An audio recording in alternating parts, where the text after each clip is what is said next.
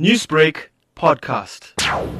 We feel that as a community, we also need to be part and parcel of the fight against a single enemy in joining the country, joining the call, heeding the call from President Ramaphosa.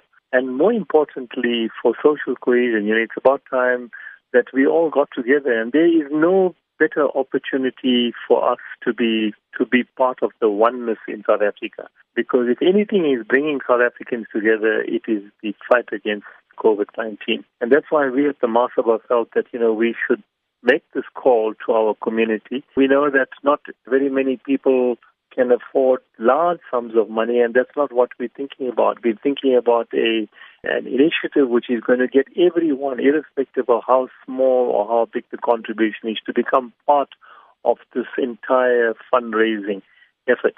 And that's why the Maha Sabha is quite happy to pledge quite a substantial amount of money to kickstart the process. Why is it important that all South Africans chip in and play their part in donating to this fund? This is for the very first time. If I recall, or rather when I rewind or look back at my life as a South African, if there was one issue that brought South Africans together was a fight against the oppression and apartheid. We fought that war, as it were.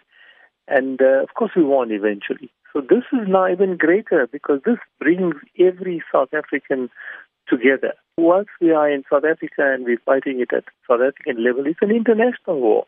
The world is fighting it, and we as South Africans can join hands because it affects each and every one of us. What will happen to this money that is donated to the fund? We will give it to the Solidarity Fund that the President has created, so that it could be used by that special committee that he has appointed to assist all those people in this time of need.